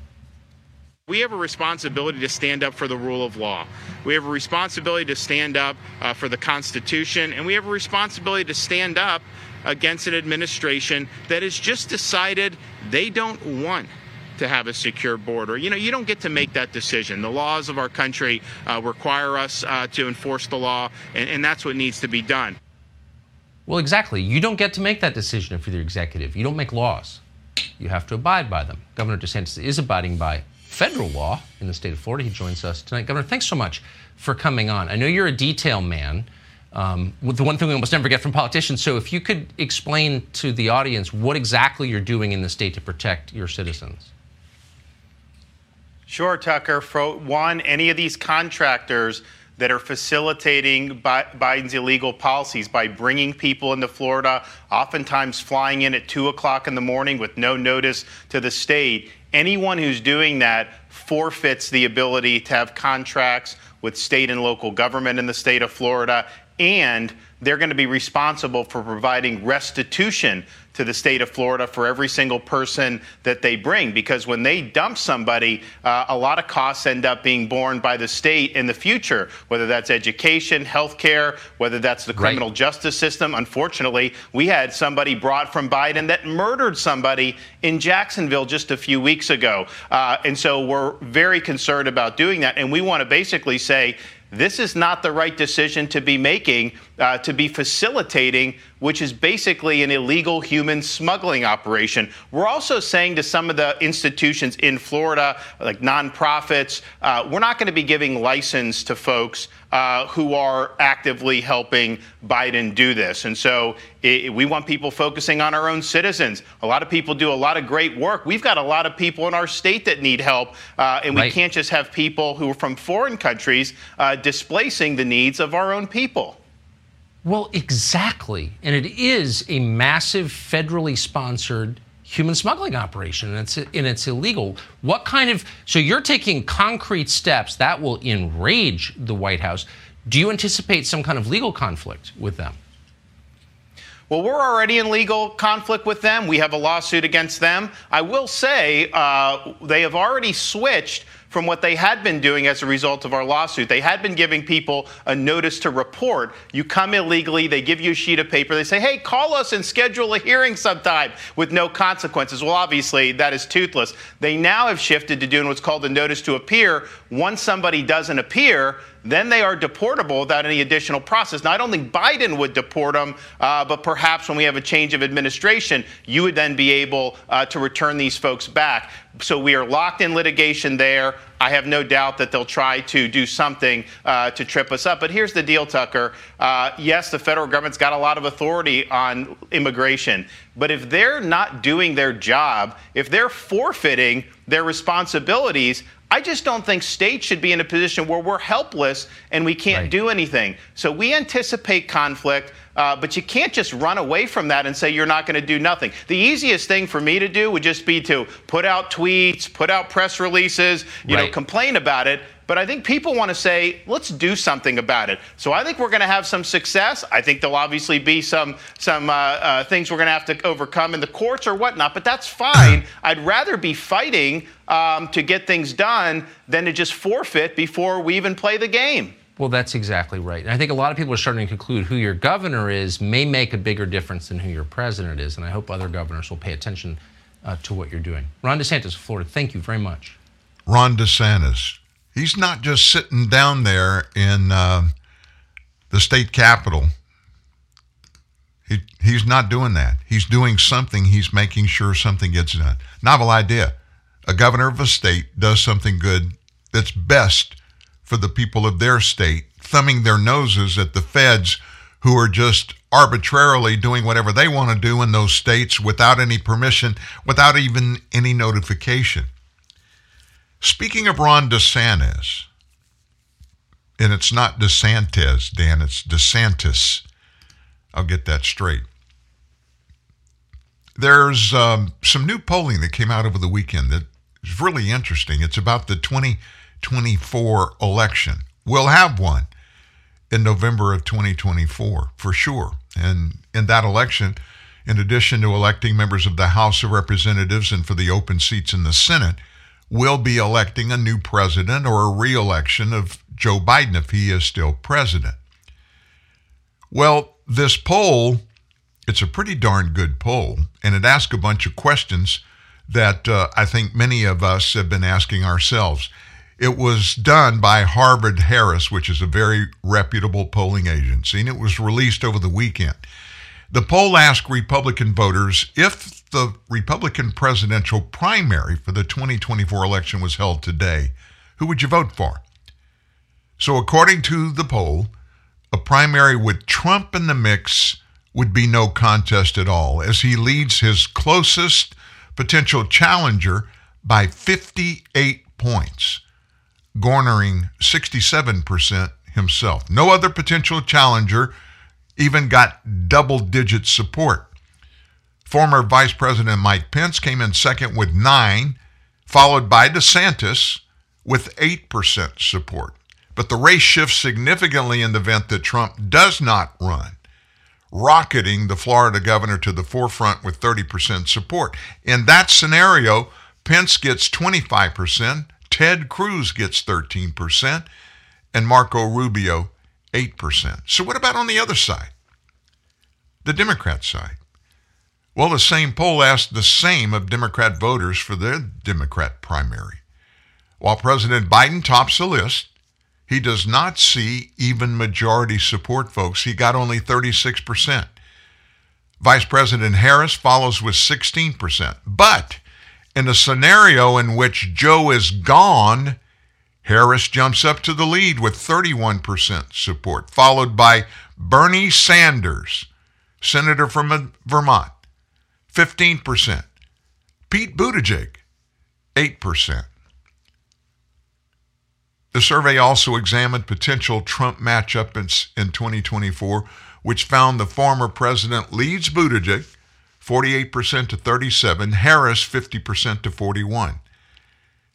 And no, Trump has not yet definitively said if he's going to run for office again. But his former aide, Sam Nunberg, recently said to one news agency that Trump is certainly considering it, and expressed the belief that he will ultimately make the decision to run for office. So speaking of polling for this president is abysmal. I mean, it's horrible. And so a lot of people in the mainstream media have been forced, of course, to come out and support Joe Biden. Chuck Todd, of all people, he, of course, is the host of MSNBC's Sunday Meet the Press show. And yesterday, Chuck Todd actually defended President Biden from his low approval rating. Recent polling numbers in the highest poll that I can find show Biden at approximately 42% on the low side. It's down in the mid-30s. His disapproval rating is over 50% at 52% in the poll that has him with 42% approval. But Chuck Todd pushed the idea yesterday on Meet the Nation that these poor numbers were because of situations that are totally out of the White House's control, rather than being largely because of Biden's policies. Here's what Chucky said. It seems as if there's nothing the White House can do to improve their political standings these days. It does feel like every week there's a new poll, there's a new bottom, a new this, a new that, and some of it is out of their control. He added this: his two big promises were to kill COVID-19 and to get rid of Donald Trump. Well, COVID's not behind us. Trump is still lurking, and it's not Joe Biden's fault. On his show, he had a guest, Boston Globe writer Kimberly Atkins Storr. She suggested that the low numbers could also be due to Biden's inability to address larger issues like civil rights and democracy rather than inflation. She said it's a convergence of a whole lot of things. You have this pandemic that we can't get behind us. You still have people who are struggling economically. Joe Biden also campaigned on a big, broad agenda of addressing civil rights, getting people back on their feet after this big, broad package. But even after these packages have passed, there's still this constant threat to democracy that we keep talking about. She also suggested that most of the issues causing Biden's low numbers are not his fault. But instead, they're because of Republicans refusing to compromise with his agenda. No. He doesn't believe in compromise. He has no compromise. There's no compromise in him. He states that in his mouth all the time. Y'all we got to stop this stuff. We've got to stop this evil on the part of the other party. They've got to get on their knees and bow to me and just do what we tell them to do. I guess that's the new definition of compromise in this Democrat Party. And it's not getting any better. And by the way, have you heard the latest poll numbers for Congress? That same Harvard-Harris poll was released with another section, and it asked respondents, do you approve or disapprove of the way Congress is doing its job?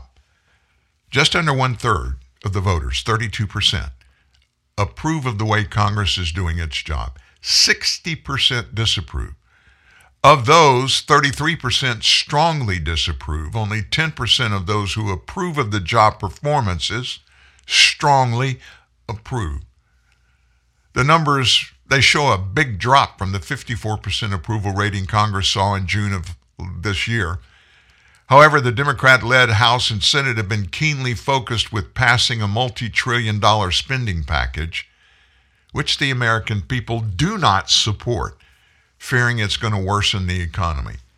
Folks, there's no need to fear that it's going to do that. If they pass this Build Back Better bill, it's already passed in the House. And if the Senate takes it up and passes some version of that, you can kiss your economical news goodbye for a long, long time. The only people that are going to do well in that are the families and those 535 members of the United States House of Representatives and the Senate, their employees, the people in the Biden administration, and hardcore Democrats that have milked the system over the last 25 years to make themselves a treasure trove of money using the American-owned governing process, American citizen-owned governing process to do their own deal and make their own way and make their own money. Ted Cruz, he over the weekend he delivered an amazing speech on the floor of the Senate. Cruz is a great spokesman. Sometimes, I agree with Ted Cruz. Sometimes I don't. I think sometimes he gets caustic, gets in people's faces needlessly, but that's just a tactic that a lot of people use. He's a go-getter Republican. He was a Solicitor General of the state of Texas, and he even, in several cases, pled before the U.S. Supreme Court. He's a bulldog. But you've got to hear what he had to say about Russia and about Joe Biden with Russia. Cruz is up next here at TNN Live. Senators in this chamber, including Senator Markey. That's just a tidbit that you're about to hear. And folks, it'll toast you.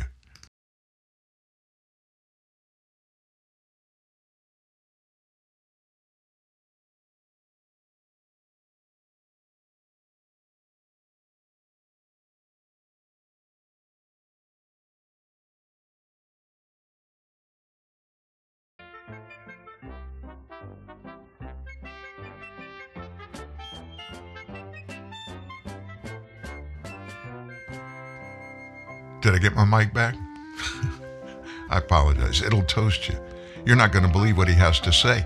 You're not going to believe putting it in the perspective of what we're facing right now in our government with Russia and Joe Biden along with Vladimir Putin and Ukraine. Back in a minute. In a world gone mad, telling the truth is a bold move. Your anchor in this sea of chaos is TNN, the Truth News Network.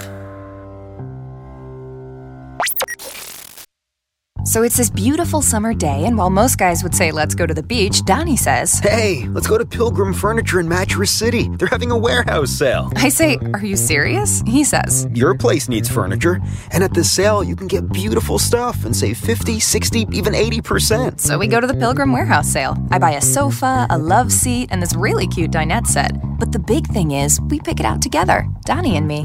Maybe this relationship is going somewhere. The warehouse sale at Pilgrim Furniture in Mattress City. Cars today are computers on wheels. That's it. The fancy new tech makes our life easier in the car, but when something breaks, can you afford to fix the touchscreen display or the sensor, which can cost thousands of dollars?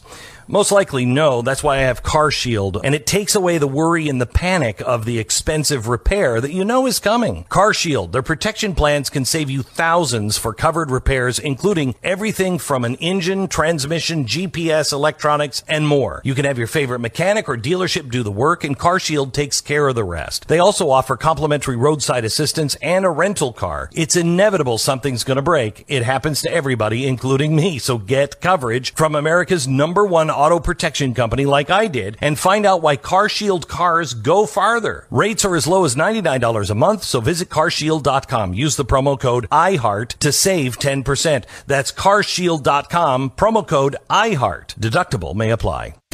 Married to the truth, divorced from the lies, fighting for the future. TNN, the Truth News Network. TruthNewsNet.org. And again, Dan Newman. Before we finish the show today, we're going to tell you about the show coming up tomorrow. You're going to meet a man named Mark Grennan. Mark Grennan. He has been a pastor, longtime pastor, built a huge church in Boston, then became a missionary, flew all over the world, third world countries, medically treating all kinds of people successfully, millions of people getting health care they never could in their own countries. And he got crossways with our government, with the healthcare bureaucracy in this country. And he's finding out the hard way about the power that is held by the administration and the executive branch in the government. And as we're finding out in the way that they operate and push COVID-19 on the American people, on all of us through their mandates and lockdowns and all those kinds of things, we're finding out just how far this government is willing to go to take control of pretty much every American's lives. This man, Mark Grennan, is being held in prison in Bogota, Colombia. His two sons, who were in operations in the ministry with him, are in jail in Miami, Florida. This is not a new thing. This has been going on for a decade. The war that this federal government, the FDA, the Department of Justice have been waging on him. No charges for anything, no criminal activity, filing civil suits against him and those who are with him. There's a documentary out on a major network that covers this abysmal thing. We're going to have articles, we'll have links to this documentary we'll be talking about on a special story that will go live later today. So be sure and come back and get it, but make your plans. Don't miss this show tomorrow. We'll be talking live with Mark Grennan from Bogota, Colombia, from his cell. That's amazing. Meanwhile, there's this Russia, this pipeline thing, this Ukraine invasion that's pending by Vladimir Putin. And over the weekend, Ted Cruz took it to task on the Senate floor. Listen to Senator Cruz. Senators in this chamber, including Senator Markey, know precisely why I have a hold on this nominee. Right now, as we speak, hundreds of thousands of Russian troops are massed on the border of Ukraine, waiting to invade. Mr. President, this calamitous foreign policy disaster is Joe Biden's fault. This is the direct consequence of Joe Biden's surrender to Vladimir Putin on Nord Stream 2. What is Nord Stream 2? It is a pipeline being constructed from Russia to Germany to carry natural gas. Putin is building Nord Stream 2. Why? To go around Ukraine, because right now Russian gas goes through Ukraine. Putin didn't just wake up recently and decide to invade Ukraine. He's wanted to invade Ukraine for years. He did so in 2014, but he stopped short of full invasion. Why? Because the Ukrainian energy infrastructure was necessary to get the Russian gas to market. Nord Stream 2 is all about building an alternative avenue to get the Russian gas to Europe, so then the Russian tanks can ride into Ukraine. But, Mr. President, we had a bipartisan victory. Indeed, the senator from Massachusetts supported my bipartisan legislation sanctioning the Nord Stream 2 pipeline in December of 2019. And when President Trump signed that bipartisan legislation into law, Nord Stream 2 was halted that day. Not the next day, not the next week, not the next month. That day, the pipeline shut down. We had won a major bipartisan foreign policy victory. We had stopped Russia. We had stopped Putin. And that pipeline remained dormant for over a year, a hunk of metal at the bottom of the ocean, until Joe Biden arrived at the White House. Joe Biden was sworn into office on January 20th of 2021. 4 days later, January 24th, Putin began building the pipeline again. 4 days later. Why? Because the Biden White House made the decision to waive the sanctions on Nord Stream 2 and to give Vladimir Putin a multi-billion-dollar gift for generations to come. And in doing so, to set the stage for the invasion of Ukraine by Russia. When Biden waived sanctions on Nord Stream 2, Ukraine and Poland both said it was creating a security crisis in Europe, that it was increasing dramatically the chances that Russia would invade Ukraine. This invasion that we are facing the very real prospect of is Joe Biden's fault, but you know what? It is also the fault of Senate Democrats. For 2 years, we had bipartisan agreement to stop Nord Stream 2, and we succeeded. And when there was a Republican president in office, Donald Trump, I and other Republicans were perfectly willing to hold President Trump to account, to press him to stand up against Nord Stream 2, and he did. As soon as a Democrat got in the White House, our Democratic colleagues decided that partisan loyalty was more important than national security, that partisan loyalty to the Democratic Party was more important than standing up to Russia, was more important than defending Ukraine. And so suddenly we have seen the Democrats in this chamber bending over backwards to avoid stopping Nord Stream 2. Mr. President, I want to be very clear. A lot of discussion about Joe Biden's having a phone call with Putin today. Well, that phone call's real nice, but it's not going to stop an invasion. I'll tell you what will stop an invasion. Joe Biden could stop the invasion today by simply following the law and sanctioning Nord Stream 2. And this body could make a major step today to prevent war in Europe, to prevent Russia from invading Ukraine right now by doing what Democrats and Republicans had agreed to do, had done together until Biden surrendered to Russia. Senator Ted Cruz of Texas taking on this president. And at stake, folks, it's not just the people in Ukraine invading Ukraine. Let me make a prediction for you. If Joe Biden doesn't step up on this front and other fronts regarding other things in other countries, like with the nation of Iran and China, I predict during his presidency, we will see Vladimir Putin invade Ukraine. And it will test the resolve and the commitment of our NATO partners to go in. Even though Ukraine is not a member of NATO, that particular geographical location will be strategic for every European nation.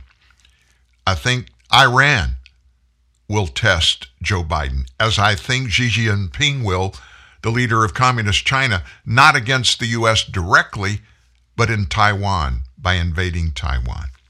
That's a wrap on the show today. Do not forget, tomorrow morning you will hear at about 9:30, Mark Grennan on the air live with me, direct from his cell in Bogota, Colombia.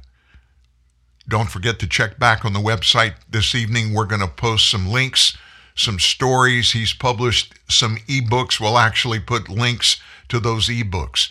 And what he has to say and give to us about American health care will blow your mind. It's Christmas month. Merry Christmas to you. From all of us here at TNN Live, I hope you have a great Christmas season.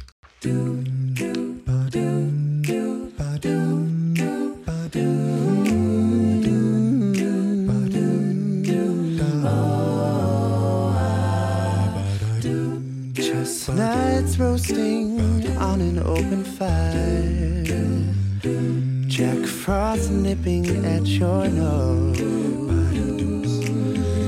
Yuletide carols being sung by a choir, folks dressed up like Eskimos. Everybody knows a turkey and some mistletoe help to make the season bright. Tiny tots with their eyes all aglow find it hard to sleep tonight.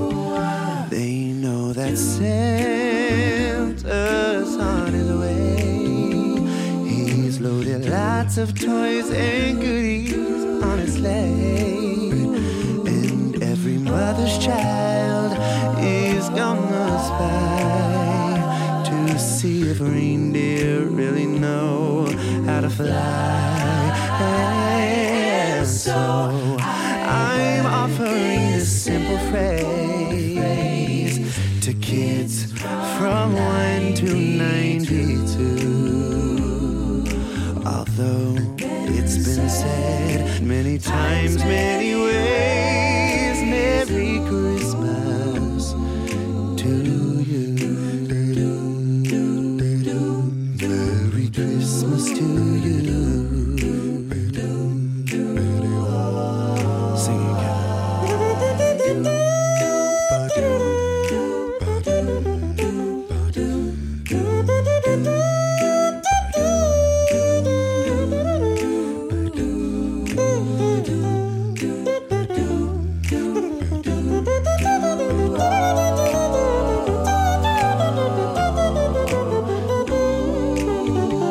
They know that Santa's on his way. He's loaded lots of toys and goodies on his sleigh.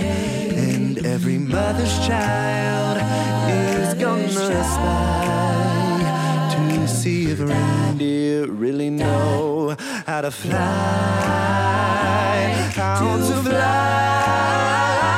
And so I'm offering this simple phrase to kids from 1 to 92. Although it's been said